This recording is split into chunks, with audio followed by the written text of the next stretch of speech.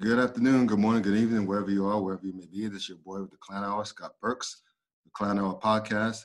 We're going to get into some NFL talk tonight, including the epic Ravens versus Browns Monday Night Football clash. It's the best game ever. We'll debate that, as well as talking about what the hell is going on with my Steelers. All of a sudden on a two-game slump. We're going to just talk about what's going on, even though I have a few thoughts on that, as well as some college football playoff talk, including the college football playoffs committees. Continuing the infatuation with Iowa State, why, despite them losing two games, they're still ranked number 6 in the nation. And, who the hell knows? As well as Florida, even though they lost to an unranked LSU squad, they only dropped one spot from 6 to 7. Makes no goddamn sense to me. As well as, which leads to the question, are we better off with the BCS instead of the college football playoff? Also against is the NBA, including the Greek Freaks, big extension with the Milwaukee Bucks. Why that's great for the league, as well as James Harden's diva act in Houston. Why James Harden won't win anything that's worth a damn unless he changes his attitude. And last but not least, we're going to talk about the Major League Baseball finally, and I mean finally, recognizing the Negro Leagues as the major leagues as well. So we're going to get into all that. Hope you all have fun. We'll get going in a minute. Good evening, good afternoon, good morning, wherever you are, wherever you may be. This is the Clown Hour, your host, Scott Burks. And my partner in crime, Dwayne Nash, to my right. I guess that is to my right. But anyway, please check him out on the Yard HBCU Sports. It raps about all things HBCU Sports, as well as Sleazy Radio every Tuesday night on Facebook Live. There it is. There's some merch for that.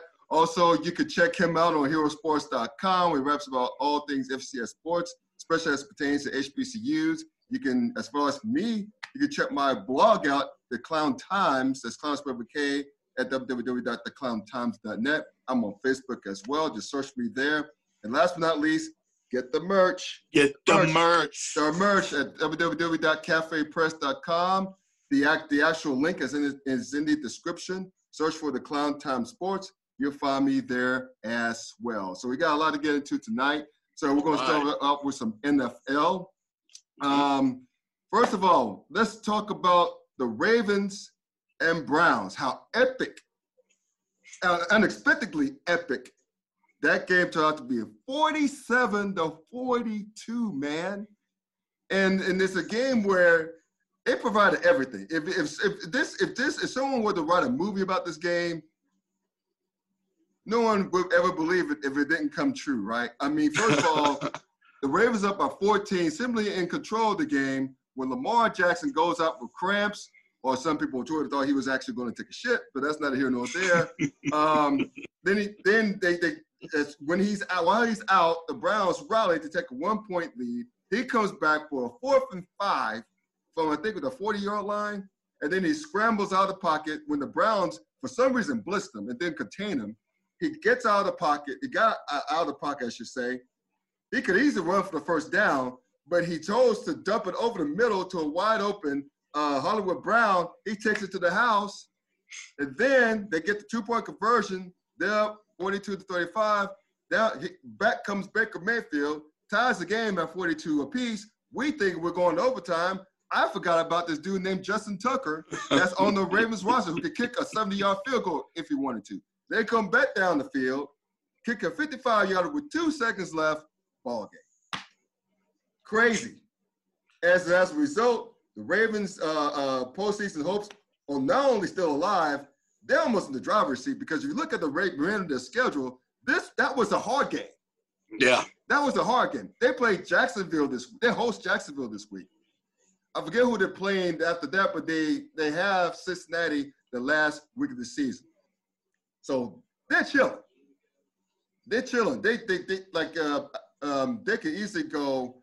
I think they may have the Giants, I think, after Jacksonville. I forget, but regardless, the point is that they could easily go 3-0. And they're expected to go 3-0 in those 3 games. And so that would bring them to 11-5. Not bad from where they were at before, right? When they were outside the playoffs, picture at 6-5, I think they were. So I mean, you got to give some props to Lamar Jackson, but give me your thoughts on that epic game. Oh, that game was fantastic. You know what? Going to the game, I wasn't expecting to be that much of a duel, but I should have expected it, right? And I say that because the matchup is eerily familiar to the one that they had a couple of weeks ago against the Tennessee Titans. I was expecting it to be a game that was going to be carried out on the ground, which it was. But I wasn't expecting it to be that high of a scoring game. I did expect it to be very competitive between the two, being that the Browns are coming in at 9-3, looking to control the rest of their situation heading into the playoffs. And had they beaten the Ravens, you know, a.k.a. their sons, you know, they would have gone ahead and just not only, like I said before, control their situation, but knock the Ravens out potentially of the playoff hunt in the same breath. Right. But, you know, Baltimore is very wily. You know, they weren't going to give up, not in that situation. Oh, God, no, not in this rivalry game either. Right. And then most definitely they needed this game in order to stay within the hunt. But like I said before, I wasn't expecting the game to be a combined score of 91. I'm sorry. That was 89 points. Yeah, because it was 47-42. I wasn't expecting to be a combined 89 points. I wasn't expecting Lamar Jackson to leave and then return, regardless of whatever reasons it is, be it leg cramps or stomach cramps. Yeah. But I digress. But it was a wonderful game to watch. You know, I almost don't expect less coming from that division, with the exception of the situations when they're blowouts. But you know, and oddly enough, they normally involve teams from Ohio. But the Browns are playing better football this year, and I'm just glad that they made the game extremely competitive. And hey, shout out to ESPN and Monday Night Football for being able to carry that game, because you know they've had a lot of stinkers for the past couple of years. They're gonna have another stinker this coming Monday. Yeah, see. So yeah, you know, we got that nice reprieve with Baltimore and Cleveland. Unfortunately, we won't get it again this Monday, but you know, we hopefully we'll be more engrossed in the holidays to care about what's going on Monday. There you go. We begin that. Yeah, this one of the few games that I ever pulled for the Ravens, right? Outside from Dallas, when they played Dallas, because I just hate Dallas that much. You know, I needed, even though I've really hated Cleveland for most of my adult life and childhood as well, especially to my childhood, like doing the 80s, because they were just so damn good. The Ravens actually did my Steelers, we'll talk about them in a moment, a solid. Because with the win, if the Browns would have pulled out that the other night, they would have been sitting 10-3, a game behind the Steelers, right? Yeah. Which would have been made it much tougher, given that Pittsburgh has a litany of injuries right now on both sides of the ball. But with the loss, not only are the Browns still 2 games out, all we have to do is beat Cincinnati this coming Monday night without Joe Burrow, without Joe Mixon, albeit on the road, but still, I mean, hell, whenever we play there with crowds, it's mostly still a crowd anyway in Cincinnati. We win that game, we win the division. Yeah. So, I mean, it gets that much simpler for us. But at any rate, I guess it's an interesting segue. Might as well talk about it. But, well, first of all, one more thing. It's amazing, again, still, that we're talking about the Browns in playoff positioning right now. Yeah. It still amazes me. Again, I know the talent is hell on paper. Crazy talented, but again, that's what coaching would do. You get a coach who knows what the hell he's doing. Everybody's taking off. Cleveland now has an identity. They run the football, and they run it well, okay? Which scares the fuck out of me. Come week 17, we have to go to Cleveland. Now, if we go to Cleveland with the division on the line, I'll be very nervous. But all we have to do is just, again, beat Cincinnati this coming week, which we should do, right? And then, because if we don't beat Cincinnati, we do not deserve the division. We do not deserve to advance to the playoffs. right? Even though we already clinched the spot, glory, hallelujah. But if we beat Cincinnati, we got the division. I don't have to be worried too much about Cleveland. But let's get to Pittsburgh right quick, since I mentioned them already. Yo, it's getting ugly in a hurry. Injuries on both sides of the line, like both sides of the ball. Offensive line took another hit of injuries.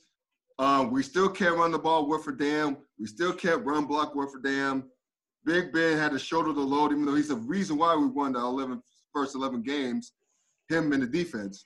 Yeah. But I mean, I didn't expect Washington to do what they did 2 weeks ago, the way they did it. And I figured Buffalo would probably give us our first loss if it was going to come. Is going to be Buffalo or Cleveland. To be honest with you, I didn't think it was going to be like that. They beat the hell out of us. I don't care if the final score was within 11 points. That was an 11-point beatdown. Yeah, it was a beatdown. I mean, if Buffalo didn't play a bad first half, it would have been very ugly. Because remember, when they came out the gate in the second half, they were rolling. Yeah, they were rolling. And now, I know like Josh, name the quarterback. Josh Allen. Josh Allen, yeah. Josh Allen came out and said that Juju Smith-Schuster's dance on the logo gave him some inspiration. He heard it in the pregame speech in the tunnel. I just think they're a better team than the Steelers right now. I mean, sure, they may have pulled into it, but they didn't come out at game bursters until the second half. Mm-hmm. So, they were slow getting out the gate. But, man, far be it for me to bitch about being 11-2.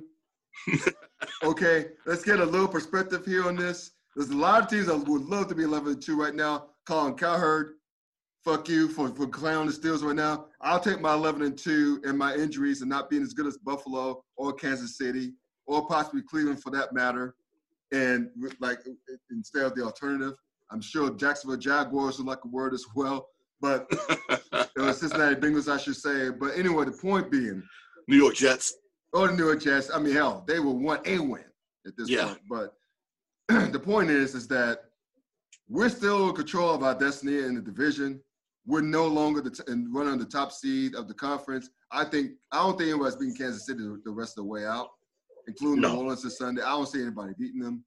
Especially the way they've been winning the last few games against the Raiders the second time and the Dolphins, where they stunk it up against the Dolphins and still found a way to win. No one's beating the Chiefs. I'm sorry. But anyway, the point is that the focus should be on getting a higher seed because, again, if you're the top seed, you're the only one getting the bye. Yeah. So it's all about matchups, position at this point, winning your division, not having to go on the road. So, again, far be it for me to ask of this as for an 11-2 team. Is the sky falling for Steelers fans? Should they be panicking? What could they like? Is the bleeding going to stop? What's going to happen? I'll get to Pittsburgh in just a moment. First and foremost, to your point about the Cleveland Browns and then finally matching expectations, I don't think anyone thought that they would do it this way. There was anticipation that they would be more of an aerial attack team with the likes of Jarvis Landry and Odell Beckham and behind the quarterbacking of one Baker Mayfield. But no, it's been that running attack. And it was actually genius as much as it was berated by your boy, who's the former head coach, by Kitchens and that GM. Freddie and my ass is in the Kitchens, yeah. Yeah, and the GM of the Cleveland Browns to pick up Kareem Hunt after the charges that he was facing in terms of the domestic dispute. Yes. Well, it's not even a domestic dispute. It's more so an actual violent act. It's actually battery. Yeah. In the situation that he was in when he was cut from Kansas City, and a lot of people didn't believe that he deserved to be in the NFL, but thankfully, he's changed his act. He's cleaned himself up. He has kept his nose clean ever since, and now he's part of this backfield of himself and one Nick Chubb, and they've been they've been very dynamic. It'll be one of the few times in which you've had two backs in the season with over 1,000 yards in the same season, which is phenomenal. Especially in this age of the pass-happy NFL. Especially in this age of the pass-happy NFL. It's some rare fair shit right there. Well, not just the pass-happy NFL, the team that was supposed to have been pass-happy.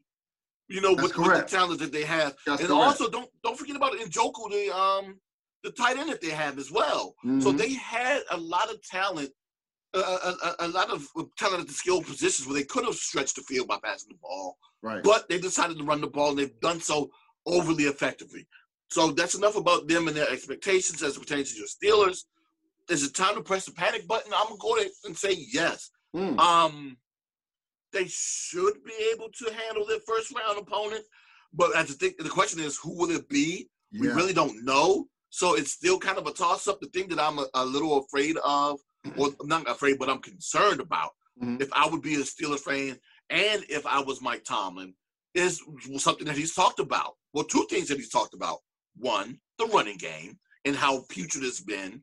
And we don't necessarily know the Steelers to have a bad running game, and yet here we are, right? We thought it's sad. It's very sad, right? It's sad, man. We knew that it would be a little bump in the road last year when they lost Le'Veon and they brought in James Conner. But Conner proved to be effective last year in a very bad year without Ben Roethlisberger, that they still into the season 8-8, right? Correct. So you were anticipating with him and Snell that it would be a little bit better, right? Wrong. And I'm still trying to figure out what the problem is. Is it them? You're saying that they're having issues with run blocking. Why aren't they putting out Anthony McFarland Jr.? Is he not good enough in practice to warrant being played in a situation to give him another change and give someone else an opportunity? I really don't know. But whatever it is, they need to go ahead and address it and handle it soon, because once the playoffs come around, and if the second problem that I'm going to bring up continues to be an issue and they can't run the ball, they might be a one and done.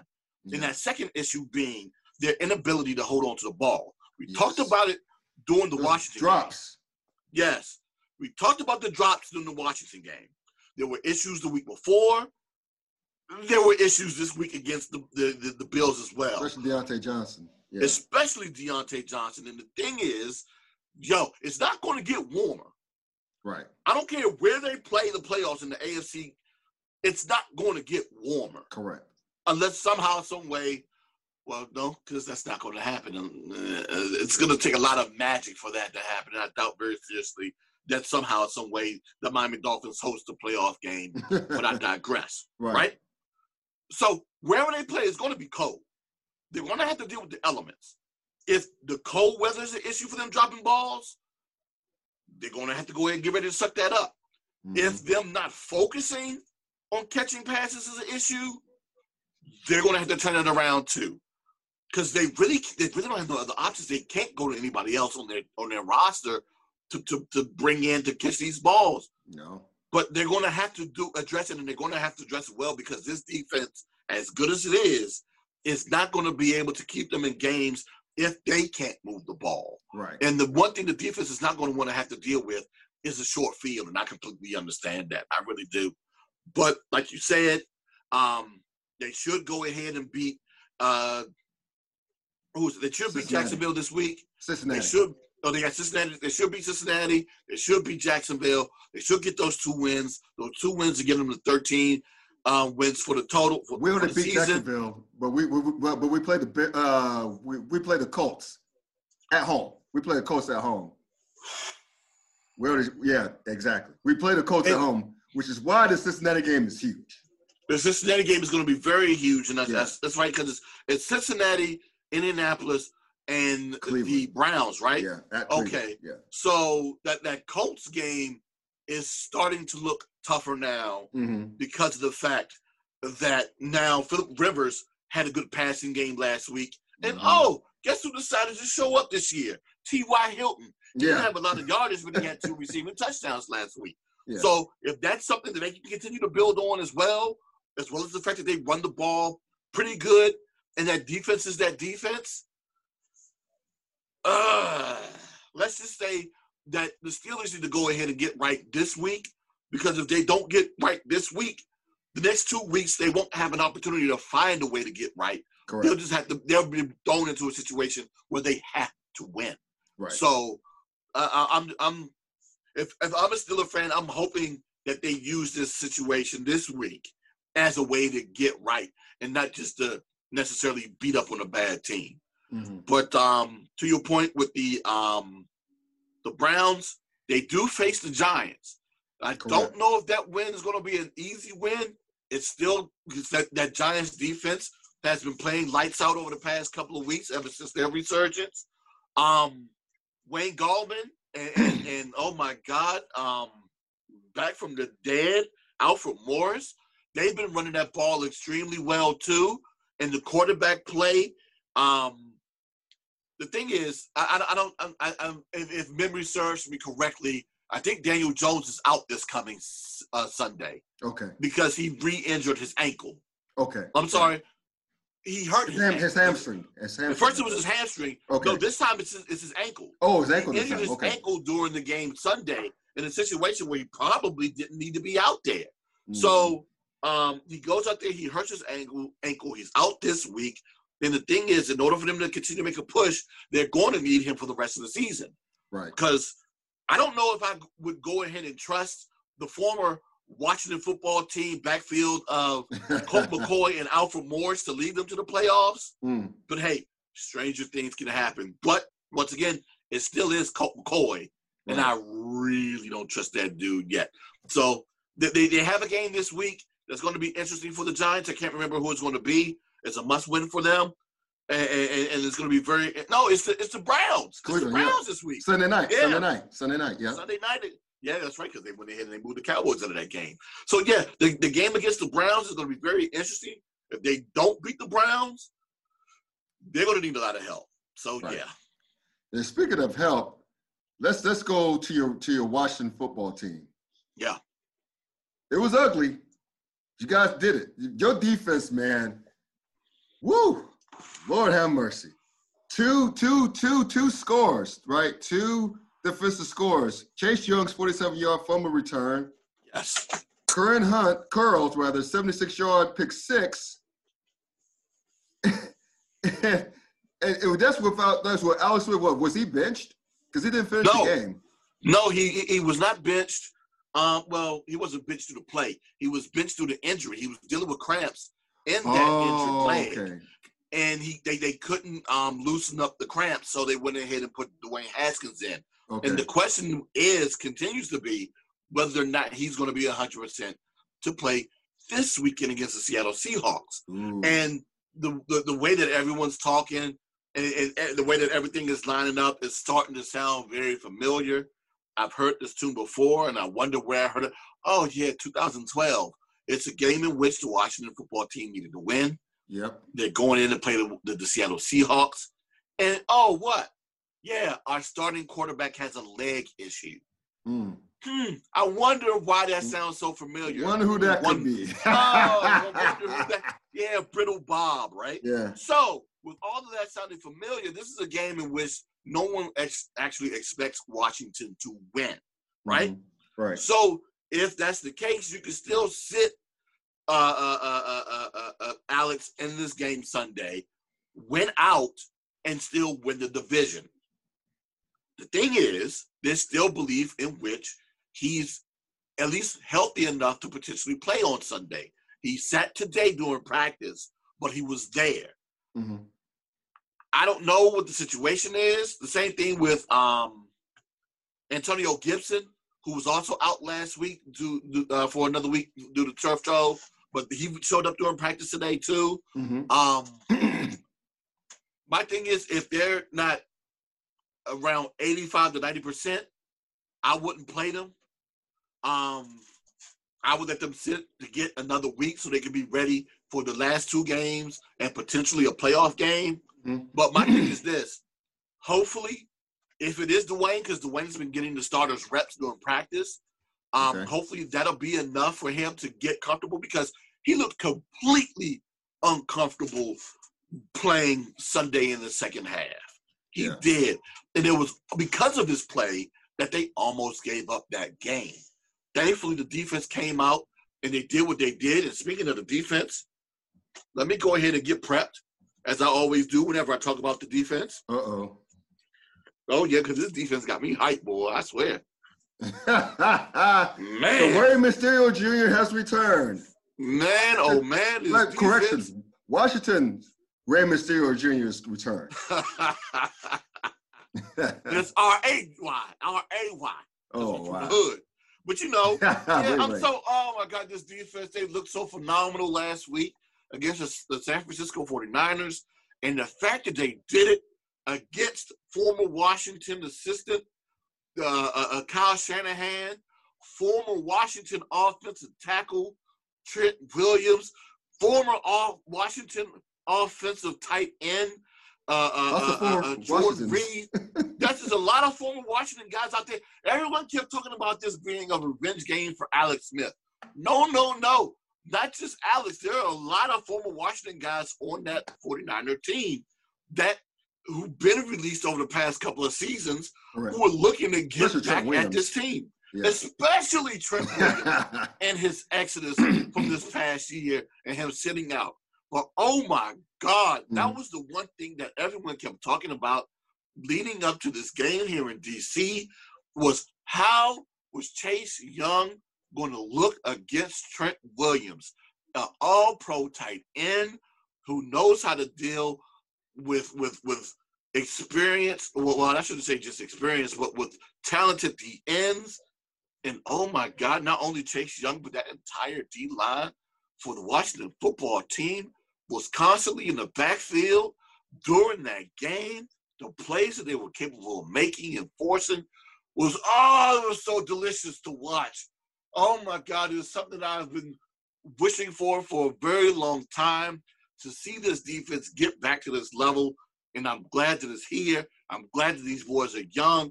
Hopefully they stay around for a very long time, and I get to see this for the next couple of years and enjoy it the way that I am right now, because that was the best to watch that happen last week. But I'll say this. They're going to continue to need that type of play from this team in order for them to be successful in the postseason, a postseason that no one expected them to get into. I'm not going to sit here and continue to lament about this team, but I'll say this. Defense has been playing out of their mind. Like I said before, I really do hope that they take the health and well-being of Alex Smith into consideration before they make the decision on Sunday, because they're saying that it's going to be a game-day decision on whether or not he plays. And like I said before, it's not needed, but the Seahawks are beatable, and they're beatable because of that pass defense that they have. The thing that concerns me, though, is that in order to beat them, it's going to have to be a shootout, potentially, because we know that Seattle can pass the ball and pass the ball well, but we have seen the Seahawks recently struggle against a good defense, and that's exactly what Washington has. So if they can go ahead, and put pressure on Seattle and hold them to about 20, I'm not going to say that Washington will beat them. I'm just saying that holding them under 20 gives them an opportunity. Anything over 21, and I think it's trouble for them. But, yeah, if they can keep them under 20, there's going to be a competitive game. Well, here's the deal, bro. Seattle, as we see it against teams like the Giants and the Rams, they don't do well against pressure. Yeah. Like Russell Wilson, look, it's all about matchups. So I don't know the NFL is about matchups. So look at Washington's defensive line. The front seven, for that matter, especially the defensive line. You're going to tell me another team that can't run the ball in Seattle that they won't have problems? They're going to have major problems. Again, this is the same team that lost to the Giants at home. Yeah. The same team that got handled up front by both the Cardinals and the Rams. Yeah. I mean, it happens. And Seattle doesn't have the best offensive line in the world either. So this is going to be a tougher game for Seattle, I think. It's just that if Washington, to your point, if they'll keep it, I think they'll keep it low scoring.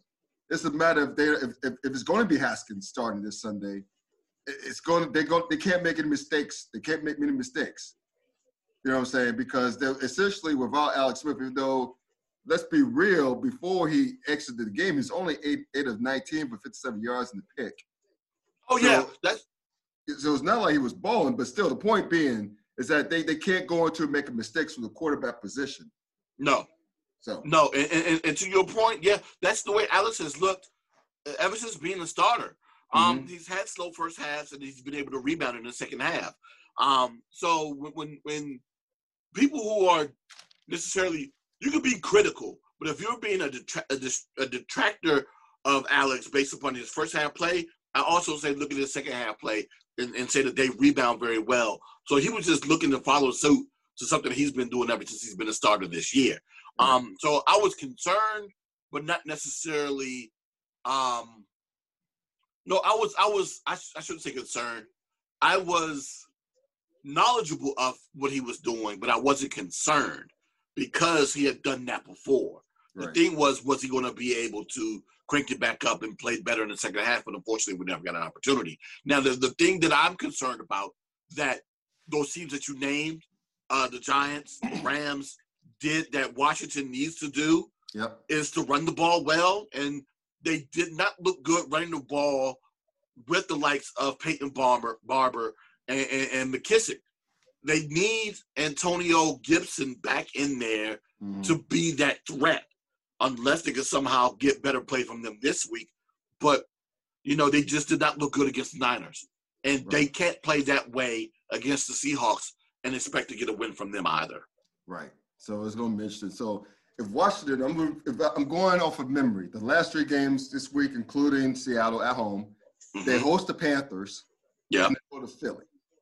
Depending on how Philly continues to look with Jalen Hurts, and props to him, by the way, picking up his first win in his career as a starter. Props to the brother. It may be a little bit tough because I think y'all could beat Carolina. So this Seattle game is going to be huge. If y'all could find a way to beat Seattle at home and couple with the Carolina win, that would put you guys at 8 wins. Yeah. If you could believe that. Y'all started the season at 1-5. And yet here you are on the verge of going 7-7. Yeah. That's amazing. That's testament to the coaching of Ron Rivera. And actually him figuring a way to get Danny Boy Snyder out of the way of the team. But still, that's amazing. So props to you also. The division's right in your grasp. You're in the driver's seat. Y'all in the driver's seat, believe it or not. Yeah, there's no way in the world you would convince to be otherwise in the beginning of the season, even before the season started. Not even at the 1-5 point, at the 0-0 point. If you would have told me that, hey, in December, in the middle of December, that the football team would be in first place, I'm like, yeah, whatever, dude. Well, what happened? Did everybody else just get shot and killed? What type of weed are you smoking? What type of sativa are you smoking? Yeah. And can you give me some, because we can't legally smoke it out in the public here in the district. But I digress. Even though I'm not a consumer of the product, but it is what it is, right? So, I just find it very interesting that that's what happens when you get good leadership here. This type of stuff happens because it's happened 2 other times in the past 20 years. It happened once before where the team started 0-5 in Marty Schottenheimer's first year, if memory serves me. They turned it around. And then it happened, when Joe Gibbs was here, in his second stint. So, when you, once again, 2 great coaches, you have competent adults in this organization, things like this happen. Yeah. So my hope is that Danny continues to stay out of the way and allows him to do his thing. The only thing that I'm concerned about, and I know I don't want to get too much into it now because it really doesn't have any relevance to what we're talking about right now, is the hiring of a new GM. There has been discussion about that in the public, but I'm needing Danny to, oddly enough, I'm needing Danny to potentially get in the way of this because I don't know if I necessarily want the head coach to choose the GM. Right. There's situations like that where it concerns me, and there's a guy currently in-house. That's a brother, right? Who's the vice president? No, it's what's Smith? Jason somebody.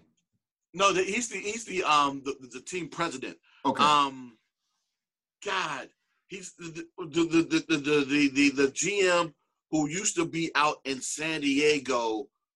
Smith, the older guy. AJ Smith. Son. Oh, his AJ son. Smith. Okay. His son. Yes. Yeah, AJ Smith's an asshole. I didn't think he was. But I mean, he was able to build good teams out there in San Diego. Yep, he's an asshole. Yeah. So his son gets here. He's basically the guy who's been responsible for drafting a lot of this mid-round talent that they've been capable of getting. Okay. In Antonio Gibson, because of course, Chase Young is a given, right? Right. Second round pick, almost a slam dunk. Yeah. I mean, unless someone would have come into to the war room and said, I've been to the future, and Justin Herbert is a monster. You might want to take Herbert. They probably would have taken Herbert, right? Yeah. But going into that draft, it was between Burrow and Chase Young at 1 and 2. Correct. And they went ahead and took the slam dunk at 2. So that was a given. But it's the mid-round picks that he's made that have come through and they played well. Your boy Curl, the safety that had the pick 6, 7th round draft pick. Wow. He basically came in to replace the injured Landon Collins, and he's been playing better than Landon this year. Wow. So it's being able to draft those mid-round and lower round picks to come in and be effective for the team, which he's done. I'm just hoping that he doesn't get replaced. And look at me, I got very wordy in a situation where I promised not to. My apologies. It's your beloved team. You're hype. No one thought y'all be in this position. Y'all didn't think, your fan base didn't think you'd be in this position. No. You guys got an honest fan base. I lived in the D.C. area for 3 years. If anything, you guys are very honest and self-aware about your team. So, to a certain degree, we have some. Well, for the most part, for the guys I know, for fact, the cats I know. Oh yeah, well, I mean, for the ones who are smart, we're smart, but for the ones who are crazy, we got some crazies too. But I will say this: the one thing that I was hoping for was that this team would develop, and that's the one thing that I'm getting, and the thing that I am most proudest of is that this team is developing. Playoff hopes be damned. I just wanted this team to develop. Now, hopefully, they can go ahead and get the quarterback situation right, and we can move on in the future. Speaking of moving on, let's go from the NFL to the college game. College football playoff. Golly. I mean, look, okay, let's start from the top. I don't have a problem, just like the weeks before, and the week before, and the week before that. Yeah. I have no problem with the top 4, okay? I don't have a problem with, obviously, Alabama. That's a given. Notre Dame, Clemson, 2 and 3. That's a given. Even though Ohio State only played 5 games, I think they're the 4th best team in America. I'm not mad at the Big Ten for finally waiving that stupid-ass rule that you had to play 6 games. How the hell did they come up with that rule? It's like the Big Ten just keep getting themselves in the way, getting their own way, right? With wanting to be a trendsetter, trailblazer of not playing the fall, to thinking, holy shit, we're not getting our name out there. The Sun Belt's getting more love than we are, and all these conferences are playing right now. Let's get ourselves back out there with 8 weeks left in the season with no wiggle room. But still, Ohio State's Ohio State. Yeah. They proved how great they are by being down 26 players and waxing Michigan State on the road. I know it's Michigan State, but again, if you're down 26 players due to COVID, including stars in the offensive line, you still wax an opponent the way they wax Michigan State, you're pretty damn good. Okay? Yeah. So I don't have a problem with Ohio State getting love at number 4. I don't have Ohio State possibly making the college football playoff with only 6 wins if they beat Northwestern. I don't have a problem with that. Because let's be real. They're not doing this for Indiana for a reason. No. Okay? Indiana had a damn good season, but they're not Ohio State. They're not as good as Ohio State. They had a chance to prove in the field. They didn't prove it. But anyway, I'm going off on Ohio State, but I just want to say I don't have a problem with what they're doing with Ohio State. I don't have a problem with Ohio State being where they're at. What I do have a problem with, why the hell is Iowa State still getting love? They went up a spot. Okay, this is, again, the same Cyclones team, and who lost big at home by 17 points to Louisiana Sunbelt squad, who, by the way, is ranked number 19th because they lost, the only loss coming to an undefeated Coastal Carolina, who's ranked number 12. Yeah. Now, why Iowa State is ranked ahead of Coastal Carolina, who again beat the team, who beat Iowa State by 17 points? Why? Or I should ask the question, how? How, Sway? How? I mean, look, I remember like I did a short video right quick on my feelings when like the last week, and a couple of commenters were saying, well, first of all, thanks for commenting, watch the video. But a couple of commenters said that, yeah, well, Iowa State was down some personnel because I don't remember the COVID. I forget off the top of my head, but they'll make excuses for them. Early in the season, blah, blah, blah. They got their points off special teams and defense. No, special teams, because they had a kick return and a punt return. Yeah. I don't care how you get them. It's still a facet of the game. It's still thank you. I don't care how you get them. Last I checked, special teams is one of the three phases of a football game. Offense, defense, special fucking teams. Yeah. So that's how Louisiana got it done. They got it done on the road. 17-point win. They're stuck at number 19 for some reason, even though they lost to undefeated Coastal Carolina, who's ranked number 12. But somehow, Louisiana's at 19. The team that beat by 17 points with 2 losses is ranked 6th. Yeah. Could you explain that shit to me? Because I don't know what the hell the community is doing right there. I can very much so explain it to you. I talked about it yesterday on Stacey Sports. Mm-hmm. Now, like I kind of knew this a few years ago, but it really hit me now, right? Mm-hmm. This is all about one thing. This is economics. It's all about money, right? And it's all about who the committee believes would be a biggest revenue draw for the playoffs based upon how well these teams play.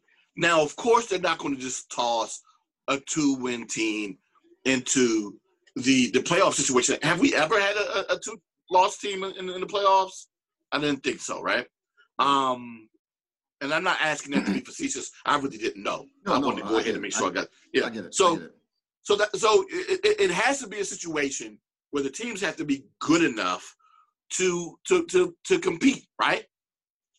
It also has to be a situation where they believe, in my eyes, based upon what I've seen, that these teams are going to be a big enough draw in terms of television eyes and potentially attendance. And in this situation, it's going to really have to be about TV eyes because, of course, live attendance numbers are going to be very limited, if any, at all, right? Mm-hmm. Right. So, with that said, all they're doing is building themselves up to prepare themselves for their best interest, which is to make money, right? Because if it was really about amateurism and getting the best team into the situation, this would have been the best year to do an experimental expansion on the playoffs. Yes, that's what a lot of people were clamoring for it to be before the year started. And yes, for that reason. And to go ahead and test it out to see if it works. But they didn't, which leads me to believe they don't necessarily care about that. They don't care about, having, because you know why? Once again, it still goes back to economics. The last thing they want is the way it seems to me, is to have a situation where we have a Coastal Carolina versus Cincinnati in the championship game. That's the last game of the season, right? Yeah. Think about it, because you can have, even though it's starting to become further and far between in FCS football, you still get the upsets though, right? Where last year the opening round was nothing but upsets. So, and that's the fun of watching FCS, is that we get that type of situation, even though the top 2 teams in the nation on that level still played in the title game, which was still a great title game between the 2 of them. But that's another show for another time. Mm-hmm. But if they want to go ahead and try it out to see if it really works, this would have been a year. And then this would have been a fun year to do it because we would have had the likes of a Coastal Carolina. We would have had the likes of potentially a BYU, potentially a Cincinnati. Had they not had that last loss, maybe Marshall. So teams like that could have potentially, if they would have expanded the field far enough, they could have went ahead and put them in that tournament. But no, this is what we get. And they put the likes of Florida at 5, Iowa State at 6 as a precautionary situation. Because if anything, they don't want a group of 5 team in that top 4. And they made it abundantly clear. They made it abundantly clear. Abundantly clear. I mean, because think about it. And this is another thing, speaking of Florida, Texas A&M's at 5, but speaking of Florida only dropped one. Florida lost to LSU at home. I'm sorry, Frank, just Florida, what are they, 7 or 8? Yeah, they're 7. They're 7. So they're 7. So, yeah, and then like you said, Texas A&M is 5. So, I'm sorry to cut you off, but, yeah, that's exactly what that's just another SEC team at 5. Excuse me. And then you have a Big 12 team at 6. Yep. So it's nothing but Power 5. Dude. Yeah. Really? And that's the thing, man, because that's just frustrating if you're a group of 5. I mean, you have Florida that lost at home to LSU, a terrible LSU team, right? Yeah. And I don't care if it's because the kid got brain dead and threw a shoe. That has nothing to do with it. It's scoreboard. You lost to a team with only 3 wins. Yeah. At home. Yeah. Yet your ass goes from 6 to 7. Yeah. Are you fucking kidding me? College football playoff committee. Are you kidding me? And why the hell is Georgia still up in the top 10? Why is Georgia in the top 10? They're number fucking 8. They're number 8. God. Why is Georgia in the top 10? I told you, dude. What are they doing? I told you. That's exactly what it's all about. It's about protecting the playoffs and protecting the fans and making sure that they have teams from the Power 5 conference to participate in these playoffs. They really don't want a group of 5 team in there. They really don't. And it's highly unfortunate. And it's gotten to the point now where the AAC commissioner has spoken up. Oh, yeah, recently. I heard what he said. I heard exactly what he said. Yeah. And you know what? In essence, it helps. But that's still not the answer. Yeah. I don't even know if that would because I know some nerd, and I'm not saying nerd disparagingly because I'm too a nerd too, right? Yeah. So some nerd is going to write an article where they're going to go ahead and use the BCS numbers and somehow, if not this year, years past, to show you that, you know what, we're still going to have Power 5 teams in the playoffs anyway. So doing the BCS numbers is still not going to work, and it's going to be like, we just need to go ahead and just do the playoff. Just expand the playoffs, really. Well, here's the thing. You mentioned BCS. Yeah. I'm like asking the question,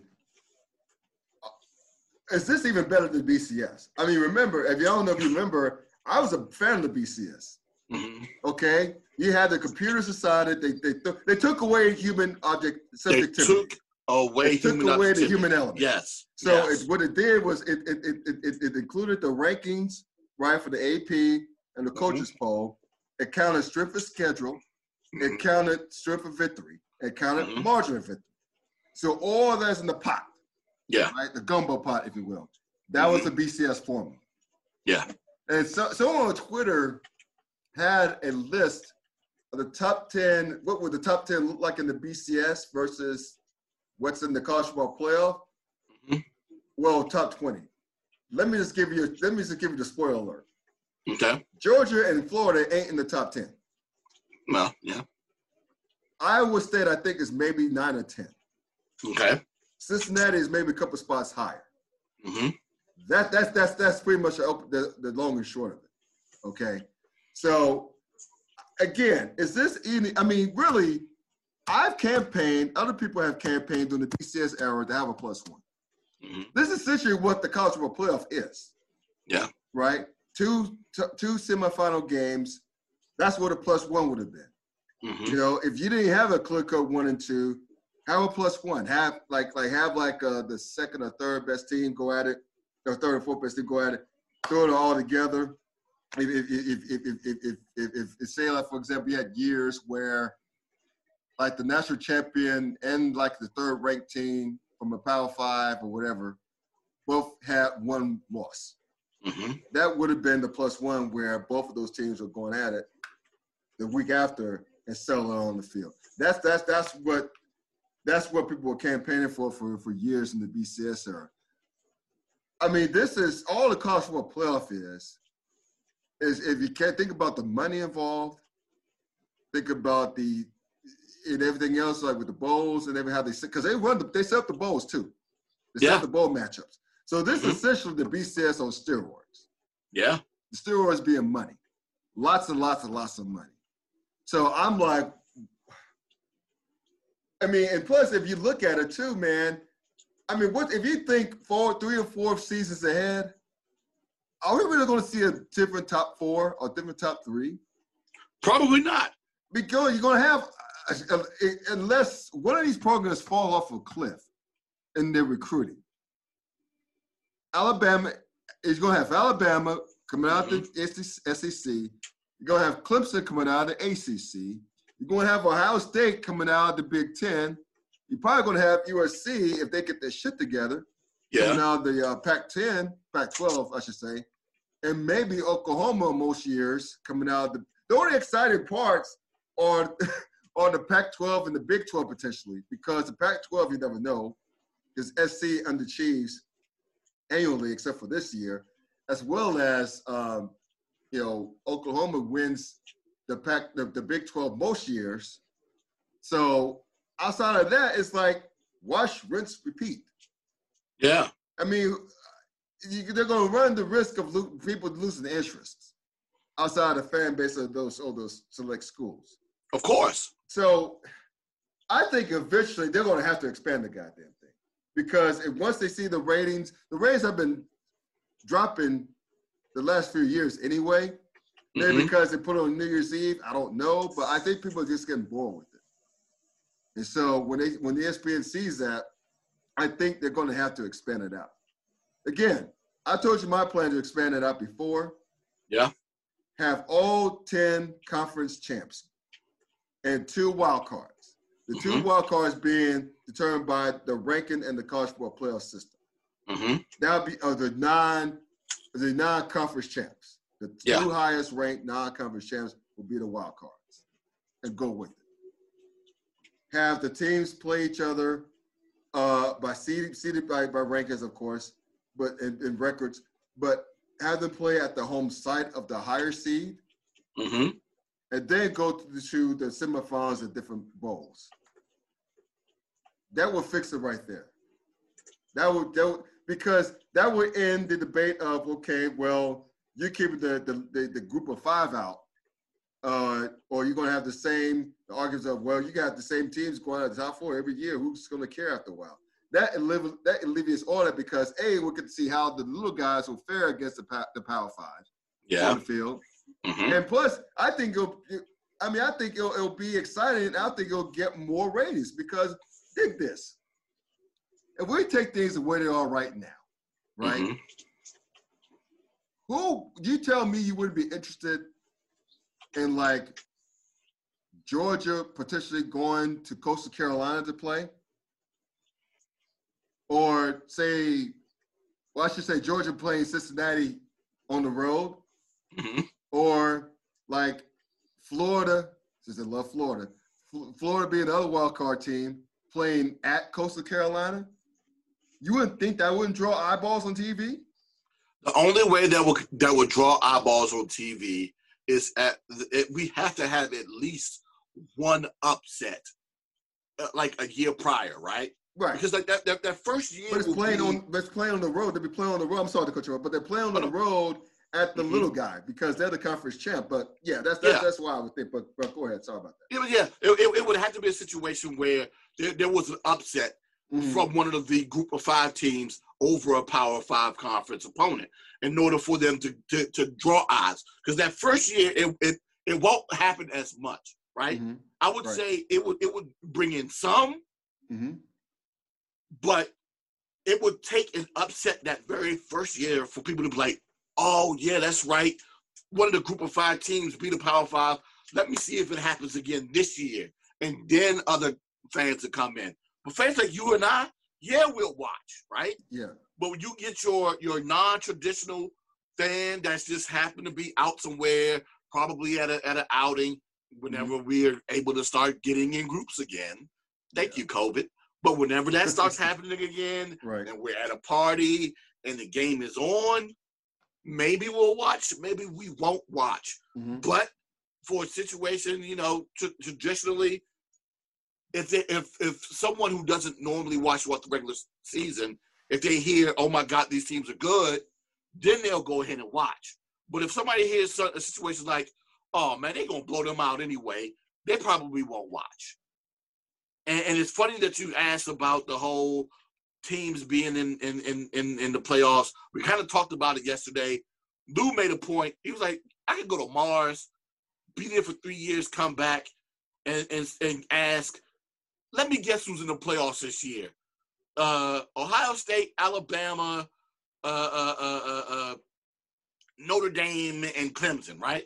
Mm-hmm. And he will technically be right with 2, because if you look at the numbers since 2014, let me go through the rundown of all of the teams that have made in the CFP, right? Clemson, Alabama, Ohio State, Oklahoma, LSU, Oregon, Georgia, Florida State, Michigan State, Notre Dame, with Washington. Who's the oddball in that situation? Washington, I guess. Yes, I'm going Washington because they're not technically a brand or a blue blood in college football. Correct. Right? And technically neither is Oregon, but Oregon got 4 letters behind them. And do you know what those 4 letters are? Nike. Ding, ding, ding, ding, ding. So you have that. Yeah. And then you have Washington that just happened to be extremely dominant in a Power 5 conference, and you get them in there. And then Notre Dame is Notre Dame, and they finally played like Notre Dame is supposed to play last year until they got knocked. Was it last year or the year before? When they got knocked out of the playoffs and got beat down that year, and they went back to being Notre Dame again. It was the year before. They got smacked. The year before. That's what it was. Yeah. So the year before, they get in there, and then they go back to Notre Dame and they get knocked out, right? But those other schools, as well as Notre Dame, all blue bloods. All blue bloods. And it seems as though the CFP has been established just to protect them and make sure that these blue bloods continue to get in, and to make sure that those Power 5 conferences continue. Because that's where that's something else that always comes down to as well. It's because those teams that make it into the playoffs, like we talked about last week, they get a cut of that playoff pie, and those conferences continue to thrive, which is continuously pumping in talent to those conferences, and which is why they are in the situation that they're in now. So, yes, this is all the system that's set up for them to succeed. And unless they really care about seeing a little guy at least get an opportunity, which I believe that they don't, dude, they would expand to the playoffs to make it so that it happens. But I don't see that happening anytime soon. Well, dude. It's funny, put it that way, it's funny that the college football playoff, how it's all set up is like, yeah, little guy, I know you're going to bitch because I know you got some great teams out there, but your conference is bad. And frankly, some of our teams scared to play y'all. So, that part too, yeah. So I'll tell you what, we'll do y'all solid. If you finish in the top 12 of the college football playoff standings, or if you're the highest college football, if you're the highest ranked in the college football playoff, you get a New Year's Six bowl. We'll do that. That sounds so condescending if you explain it like that. If you hear myself explain it like that. But that's what it is. That's exactly what it is. It's like you can't play in the playoffs, but we'll let you play on New Year's. Hey, you know what? You normally don't get a chance to play in January. Yeah. You always get a chance to play in mid-December. Right. But January? Yeah. Oh my God, January? On a network? I want to do it. Oh my God.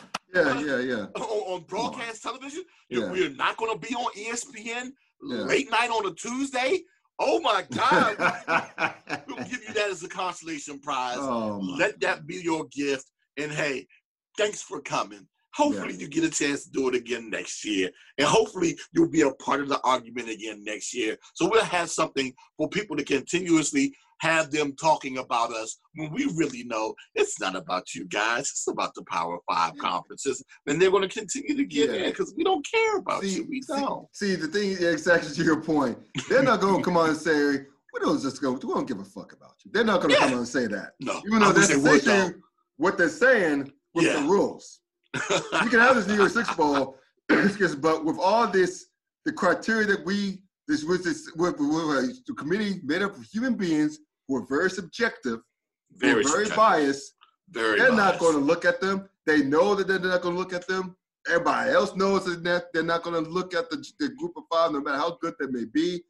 Here's how they can get around it. If I'm Luke Fickell at UC, at Cincinnati, if I'm the dude at Coastal Carolina, or even at Louisiana, even though Louisiana did it this year, and when they scheduled to play at Iowa State and they smacked them, they actually did it. They unfortunately lost to Coastal Carolina, who happens to be really good and undefeated, but unfortunately Coastal Carolina's our conference game with Power 5 was Kansas. So, but that kind of canceled each other out. But they should, and credit for Luke Fickell for doing this. He does schedule Ohio State every now and then, but it's at the Horseshoe. But that's what they're going to have to do. They have to schedule these games. They can't be home and home. No. UCF has looked at the hard way when they try to schedule Florida. It cannot be home and home. You got to go to their place. If you want to make a statement, if you want to get the attention of voters, these AP voters, and the committee later in the season, you just got to go big or go home. It is what it is. It is what it is. You can't schedule Austin Peay. No. You gotta schedule the big guy. It doesn't even have to be the big guys. It could be like if I'm Coastal. Why not schedule a game with Clemson in Death Valley? It's local. Yeah. Ish. It's both South Carolina. Why not go to North? Why don't you play at Chapel Hill? Why not play in Raleigh against NC State? Two very good teams that had good teams this year. Yeah. Carolina was just damn good. So why not? Why not? Or even why not go to Virginia Tech? I would say Georgia Tech, but Georgia Tech still trying to find their way. But why not go to Virginia Tech or why not go to Virginia? If you want to keep it local. Yeah. Why not? If you got to do what you got to do it. Again, you got to go big or go home. Luke Fickell has been scheduled Ohio State, but if I were him, I branch it out. Schedule a game in the Big House against Michigan. If you can't play, and yes, you can't schedule Ohio State in the Horseshoe. I'm thinking, go to Wisconsin. Schedule a game against Wisconsin. Schedule a game against Penn State. Right? It's Midwest-ish in middle central Pennsylvania. Yeah. I'm trying to think why not schedule a game at Michigan State? Michigan State's not all that great, but hell, do what you got to do. Indiana, but you know what? They're good enough that if you beat them, the committee will take notice. Yes, and Indiana too. Indiana's pretty local-ish in Bloomington. Yeah. Why not go to Indiana? Why not go to Bloomington and play it? So they gotta go big, and they gotta pound the pavement. You can't play doormats in these Power 5 leagues. You gotta play at least the middle, if not the upper echelon. You don't have to play the big dogs. No. Just play teams that are competitive year in and year on these Power 5 conference to make a point. Again, don't expect any home and homes in return. You gotta go to their place. Yes. You gotta go do what you gotta do. But the thing is, though, these teams that you're saying that they should play against also have to be accepting and playing against them. Oh, because that's one of the other things, too. The pavement. You gotta have the pavement. That's the other thing, too, is that, you do have programs who will be out here saying, I don't think it's in our best interest to play against these guys, because the last thing we want to do is lose to them, and then they really don't want to lose to them at the crib. Right. You got to get someone who's going to be bold enough to do it. And when they do it, you got to take advantage of the situation. Because who was that Troy went to, was that last year? That they went to their crib and beat them down at their spot. That was I'm trying to remember. That was 2 years ago. They beat down LSU. It was LSU. There you go. That's what it was. So, yeah, you got to go ahead and take advantage of situations like that when they present themselves. Mm-hmm. So, yeah, you can't come up short in those things, but like I said, it has to be someone who's willing to take you up on that spot. Mm-hmm. Has to be. Troy did it. I mean, hell, Appalachian State. I think a lot of Power Fives are scared. They want another Appalachian State to come into Michigan. No, they don't. They don't. They really don't. A lot of them off. Yes, it did. It really did. But I just found it funny to this point. I think it seems like we're starting to come to an end to this. But just real quick, I just found it very interesting how on the mothership they defended Iowa State. Right. And really shot down the Pac-12. Their defense of Iowa State was how well that they played after Halloween. And I'm like, yo, if you look at their schedule and who they played against a lot of trash. Yeah. They played against a lot of trash after Halloween. So it will be to their best interest to play well in them situations. So yeah, they had like the best. I forget what the comp is, but they were like tops in the nation or pretty close to it based upon how they beat down opponents during that time frame. Yeah, okay, so and then to them putting down the Pac-12, they were like, well, Pac-12, you got to do better and you got to play against teams that got better records or whatever. Dude, well, one, they only played 5 games this year. Right. 2, even if they probably had another team that was comparable of being ranked in the top 15, y'all didn't rank them there. Stop playing and stop acting like, because what is USC ranked right now? They're ranked 13th or 15th. So look, they're barely in the top 15 and they're undefeated. Yep. Barely. And you say what you want about the teams that they beat. Yeah, they beat the teams within their conference, but they only beat the teams who were in front of them. Just like who? Yeah, see, they're 13th. They barely in the top 15. But they did the same thing that what Ohio State did, which is beat the teams who were in front of them. They barely beat Indiana, but Indiana had a great year this year. I will say that. Yes, but the other teams that they beat had an average of 2 wins this year, right now. Yep. So you're telling me, okay, that's worthy of them being 4th? Okay, I guess. But let's look at it this way still, though. We'll close out on this, man. Mm-hmm. You can't, and I don't preach the choir. I'm sure you know this, but you can't tell me, other people out there, you can't tell me Ohio State's not the best team in the Big Ten. You can't tell me that they're not. I'm not going to say that they're not. No, especially not this can't tell me that they're especially not this year, because of the fact that Michigan's trash. Yeah. Penn State is trash. Who else would you potentially say? Wisconsin is not good this year. Yeah, but didn't Wisconsin get beat by Indiana? Yes, they did. Yeah, they did. So even Wisconsin, who was competitive, even Wisconsin, who was competitive, got beat by Indiana. Ohio State beat Indiana, so okay. Now the thing is, they have to beat Northwestern. Yeah. And if they don't beat Northwestern, once again, like I said before, you have another Power 5 conference team or several Power 5 conference teams waiting on the outside to come in to replace Ohio State. So either way, the committee wins. There you go. It is what it is. Speaking of which, let's transition to the NBA. How about the Greek Freak getting his extension? I didn't think he was going to stay. I was hoping he would stay. Dude stayed and took $225 million as a thank you gift. Yeah. So, and he earned it. He earned it. I think he's getting better. He's entering his prime. Giannis is. And they've got a better team built around him. So I'll give Milwaukee props for doing that. They're doing something what Cleveland failed to do with LeBron the first time around. But I think this is a win for the NBA. The last thing I wanted to see was Golden State all over again, right? Because remember when Golden State landed KD, they became unbeatable.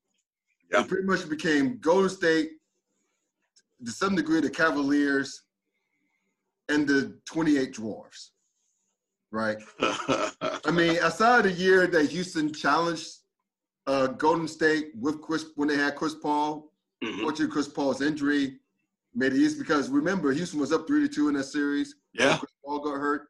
So aside from that, and aside from the previous, well, I should say the previous year, but KD was in OKC when they had them down 3-1.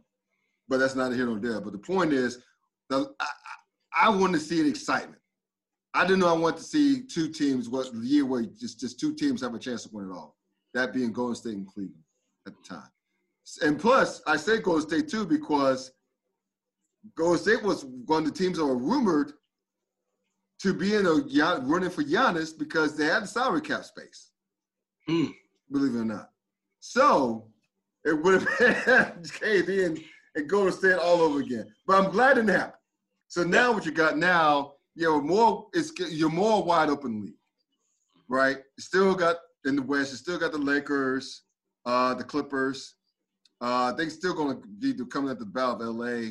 Not this past year in the bubble, notwithstanding with the Denver Nuggets, which I think is going to be in the mix. I also think Dallas going to be in the mix. I think Phoenix will be better with Chris Paul. So you still have some balance, right? Yeah. And then the East is going to be a lot tougher. Now with KD being healthy with Kyrie and Brooklyn. And last I checked, Boston's not going anywhere. Toronto's not going anywhere. Philly, to me, is better with Doc Rivers coaching. Again, coaching makes a difference. I think they'll be better with Doc. Who else I'm missing? I'm missing something. Brooklyn? I say Brooklyn earlier. Yep. Miami? It's not going anywhere. No. So you got – so let's see. We got Milwaukee, Brooklyn, Boston, Toronto, Miami. That's 5. Yeah. And did I say Philly? No, Philly gives us 6. Philly gives you 6, yeah. So, and, so the East is tougher. Yeah. And there's no guarantee that for starters, Milwaukee's will be, there's no guarantee they'll be winning 60-plus games. Brooklyn being better on paper. But I say all that to say this, at least you still have compelling competitive balance because those top 6 teams I mentioned in the East, they're pretty damn good. But we don't know who's going to come out at those 6 teams. We really do not know. I know Brooklyn's favored with KD, but you got teams with Miami, with Milwaukee now with the Greek Freak. It makes them far competitive balance. And plus, it's also good for the people in Milwaukee and people in small market cities who draft talent, who develop their talent, who do a good job building around their talent, and not having to worry about him leaving for a bigger market. Yeah. So it's great all around for the NBA. Great for the Greek Freak. Props to him for doing that, wanting to stick it out with his team and working on the winning championship there. So I think this is great. And I'm really looking forward to the NBA season for the next 4 to 5 years because of that. Well, I'll get to that part in just a moment. But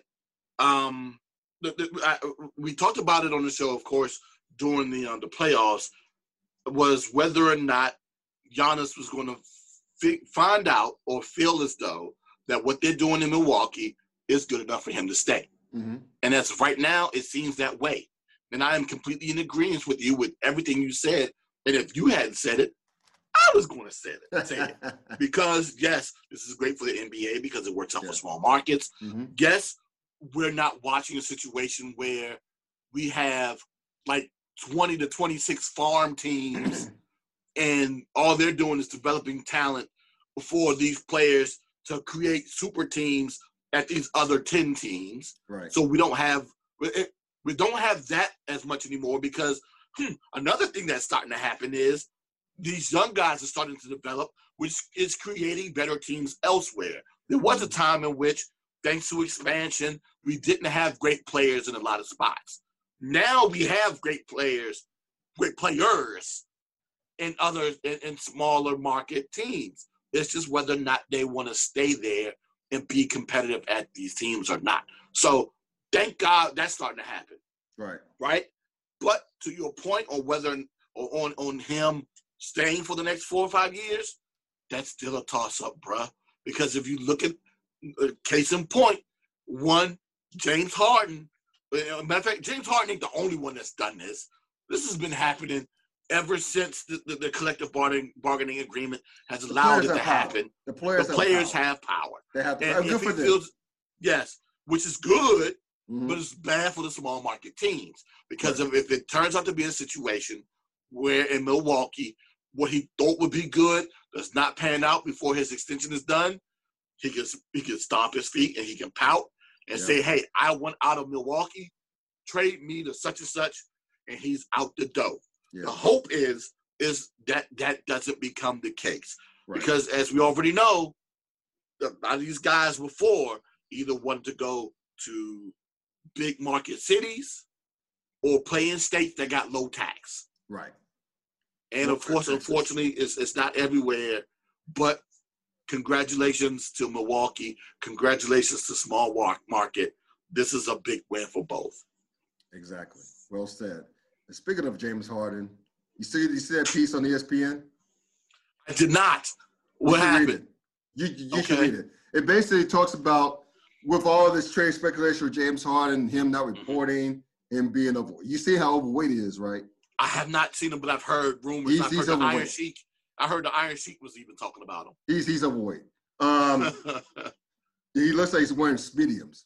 But anyway, basically, you should go to it. Yeah, it's on ESPN.com right now on the NBA. And basically, it's like the first. I'm gonna read you the first paragraph. The Houston Rockets coach in the James Harden era, which bridges 2 owners and now 4 head coaches, might be summed up by a former staffer's 3 words: whatever James wants. Wow. You should read it. You should really read it.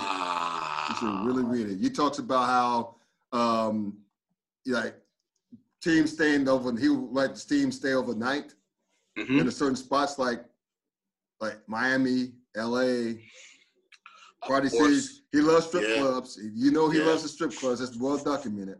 Yeah. So it's crazy. I mean, the way he ran off Dwight Howard, he ran off Chris Paul, he ran off his boy Russell Westbrook. Remember running out because of how he conducts himself on the court. Wow. To me, it's a reason why, as talented as James Harden is, and he's a nice guy. I actually spoke, in passing. I saw him in San Juan, Puerto Rico, 7 years ago, going on 8 years ago. Okay. And I was taking my son's trash. My son was 3-year-old taller at the time. I was taking his trash to the trash can. As I was walking to the trash can at the other end of the beach, I saw a guy with big-ass beard and 3 or 4 bros walking with him. He's looking at me to speak. So I'm looking, I walk, try to be hard. I look up, look at him. I try not to squint my eyes, but I'm like, looks familiar. And I'm like, this James Harden. So all in the span of 3 quick seconds, I was able to ascertain that that was James Harden. Yeah. And so he looked at me to speak. He did like that. I said, I did like that at him. And then we kept the moving. He seems like a very nice guy. People who talk to him, who hang around him say he's a very nice guy. So he's not a bad dude. Yeah. It's just that I don't think he has winning intangibles as far as title. So I think this is what it is. Again, you said it. He's not the only cat who's done this. No. LeBron's known to do this. Michael Jordan's known to do this. I mean, in football, Center Sharp will always say, as far as a holiday schedule, they may take a vote. I do that, of course, because it came down to what number 7 wanted. That being John Elway. It came down to what he wanted. Then what everyone else voted. Either number 7 wants it a certain way or not. And I heard that he was a good teammate too, but still the point is he's a star player, a superstar player. It happens in all sports. It just does. Yeah. But still, I think that it just underscores why James Harden is in the predicament he is right now. I think you should try to do as much for them as they could in terms of getting players to play alongside him. It just hasn't worked because he's a ball-dominant dude. And if he's not involved, he doesn't decoy. He doesn't hustle. He just stands there on the offense like, which is going to be very interesting with another ball-dominant dude in John Wall. Wall. Now, like I said, I didn't watch the game, but from my understanding, if out of the assists that they had between the two of them, those assists, chances are, weren't to one another. No. So that's going to be very interesting to see if that's going to continue to be a trend on this team. Yeah. But, like we said, they're both ball dominant and they're ball dominant in different ways, where John looks to be a little bit more of a facilitator and James needs the ball in order to create. So, yeah, it's going to be interesting to see how this pans out. But, I don't necessarily I'm not against James wanting to win, right? No, of course not. Everybody wants to win and everybody wants to play with the best players. Right. My thing is, though, you just can't be a cancer for a team, push people away, and then you yourself be like, yo, I want to leave. Now, we've had discussions before about the owner, and if you want to leave because of the owner, so be it. Mm-hmm. But Steven Jackson said something very interesting. Yeah. I don't know if you saw his comment. I saw it, but I didn't really read it and listen to it as much as I should. But go ahead, please. He basically was very anti James Harden based upon his moves, his desires of wanting to leave Houston, and Steven Jackson was basically saying that he didn't even give the black coach a chance, and that's the problem with the NBA and black head coaches, is that a lot of times they end up coming into the league, especially in their first opportunity, coaching a bunch of guys that don't have a lot of talent, and they never get they end up failing, and they never get a second opportunity. Right. And he really doesn't want to see this happen to this young brother who's getting the opportunity in Houston, and they would have a better chance of winning, of course, with James Harden, but Harden doesn't even want to give him an opportunity. Yeah, I think that's Bickerstaff's boy, right? Yeah. Bickerstaff's son. Yeah. So, yeah, that's pretty. They. From what I heard, Boogie Cousins looks pretty good. He lost weight, and he's actually playing well. I just hope the injury gods aren't cruel to Cousins and John Wall. Yeah. And John Wall came on and said he's comfortable just being the point guard and just facilitate. He's not stepping. He's trying not to step on James Harden's toes. Really trying hard not to. Well, I mean, he had some time to learn that while he was in D.C., even though he still wanted to be the leader, and I understand because he was the number one overall draft pick here. Right. The thing was, it's going to be very interesting to see, one, how Boogie and Jay Wall played with one another. Mm-hmm. I wish that would have been the case here a few years ago when they were both healthy. Right. And two, to see them play together, to see the both of them play together with only one set of good legs, with both of them tearing their ACL. So it's going to be interesting to see if they're capable of holding up and whether or not they're going to have to face a lot of minute restrictions throughout the year or not. Yeah, indeed. So we'll keep an eye on that situation. We'll get you out here on this, man. Mm-hmm. Major League Baseball finally, after 100 years, exactly, recognizing the Negro Leagues as a major league enterprise. So slow, very slow golf clap, doing the right thing 100 years after the fact. Yeah, I applaud them for that. My thing is, though, because of the records in which that they have in the Negro Leagues, whether or not fans are going to start to accept those records within Major League Baseball, within MLB records, right? Because we know that there are a lot of records in Negro Leagues that destroy MLB records. Josh Gibson was said to hit over 440 one season. See? 440. I mean, and people don't realize like cats like Josh Gibson and Buck Leonard are in the Hall of Fame. Yeah. Who never made it to the major leagues because of racism. Mm-hmm. I give this very slow, light golf clap because I'm like, y'all did them so wrong. I mean, these black players were playing baseball. That's why the Negro Leagues exist in the first place, because Major League Baseball didn't allow them. Mm-hmm. They didn't allow black and Latin players. So, of course, they had the Jackie Robinson, the Roy Campanellas, the Satchel Paige. Willie Mays and Henry Aaron got their starts in the Negro Leagues. You know, of course, we mentioned the aforementioned Gibson, Leonard, Norman Turkey Stearns, Andrew Foster, Rube Foster, who actually was a former pitcher who actually created the Negro Leagues as we knew it. I mean, can you imagine Gibson going up against the likes of Babe Ruth, Joe DiMaggio, Warren Spahn, Stan the Man Musial, many others? I mean, like Ty Cobb's racist ass. I mean, you know, Buck Leonard, all those guys. It's just messed up in so many levels that also, one more thing, like in 1969, when the Baseball Encyclopedia was created by the Major League Baseball Special Baseball Records Committee that had all the records. Yeah. They didn't even discuss the candidacy of the Negro Leagues at that time, because you had a panel of 5 white dudes, right, who didn't didn't even recognize the achievements of the Negro Leagues for 50 plus years. So basically, when the encyclopedia was created in 1969, up to now, it's like 51 years. Yeah.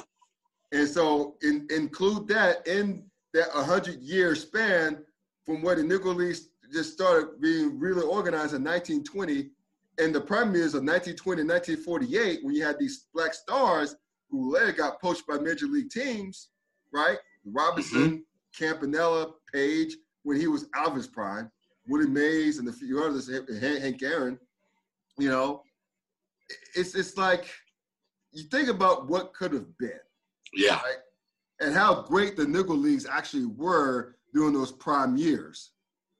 And so it's just, you just can't help but wonder what if.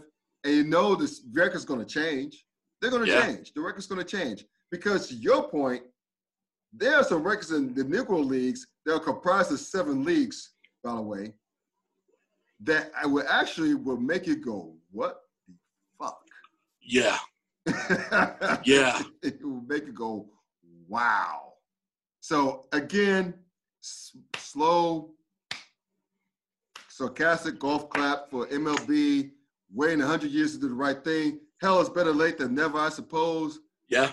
But still, it's just for them to take this long to recognize the Negro Leagues as a major league. Especially after MLB has celebrated the Negro Leagues. Yes. They've used many times their uniforms and logos, you know, to celebrate, you know, and they honored some of the players. And now you're doing this? I mean, I'm glad you're doing it. Yes, better late than never, but my God. You know, how long will it take for the fans to go ahead and start accepting these records and everything else into their lexicon, so that whenever we have these conversations about greatness, that these guys are also included and not forgotten. Right. Because it's going to be a minute. Yeah. It's going to be a minute. But you got these old school bigots out there who's going to hold on to those records. Well, you have the bigots that are going to hold on to it, and then you have those that just don't know. So it's going to take a while for them to know. More don't know. Yeah, more don't know. Yeah. Yes. So when they start to learn and they start to get comfortable about interweaving that info with this info, then you know we'll start to see it. But it's going to take a while. I'm happy that it's starting to happen. I'm just upset that it took this long. Exactly. So again, better late than never, but whatever. One thing I just for sure, and we'll close this on this. I don't know if you've been out there, but once COVID ends, one of the first places domestically I want to see is the Negro Leagues Hall of Fame in New Zealand. City. Haven't been. I haven't been to any of the Sporting League Hall of Fame. I would love to go see that. I would love to see that. I would love to take my son to see that, to show him, teach him that history. Yeah. And my wife, she's Afrocentric, so I know she would like to go, even though she's not a sports fan. But it'd be cool to see all of that, especially now with Major League Baseball finally recognizing them as a major league. Yeah. And Yeah, I think that would be cool. I think that. Oh, speaking of, I don't know if you've been since. Mm-hmm. It's only been a year though, but I've never been to the Pro Football Hall of Fame. I have. So the first year I've been back here. Yeah. Yeah, so I want to do that, especially now that the Black College Football Hall of Fame has moved their stuff there to Canton as well. That's cool. I didn't know that. That's cool. Yeah, because it was in Atlanta, and I'm mad I never took advantage of taking the opportunity to go while it was there because I was right there and just didn't go. Mm-hmm. But now that it's in Canton, it gives me an extra reason to want to go to Canton and check that out as well. That's cool. I gotta get back up there again to see that, just to see that. It's a cool place to go anyway, but just to see that too, my gosh, that'd be great. But anyway, that's a wrap. Thank y'all for tuning into the podcast. Again, check out Dwayne Nash on the Yard HBCU Sports. See the sweatshirt. We're about all things HBCU Sports. That's the merch. Yes, but before we go, real quick. Sir. Yes, two big things in Black college sports. One, unfortunately, speaking of which, unfortunately, the CIAA has decided to postpone, to cancel all sports for the remainder of the 2020-2021 year. So that means no men's or women's basketball, no volleyball, and they've already canceled football earlier in the summer. So that's a wash. And then, of course, today was National Signing Day, where everyone has started to make their announcements on the early signings. I know where you're going. Now, it's already been buzzing about a lot of the guys that have decided to transfer over to Jackson State to play under one Deion Sanders. Mm-hmm. But now it is official. Both of his sons will now be playing. He already had the high school senior who committed, the quarterback that is committed to Jackson State.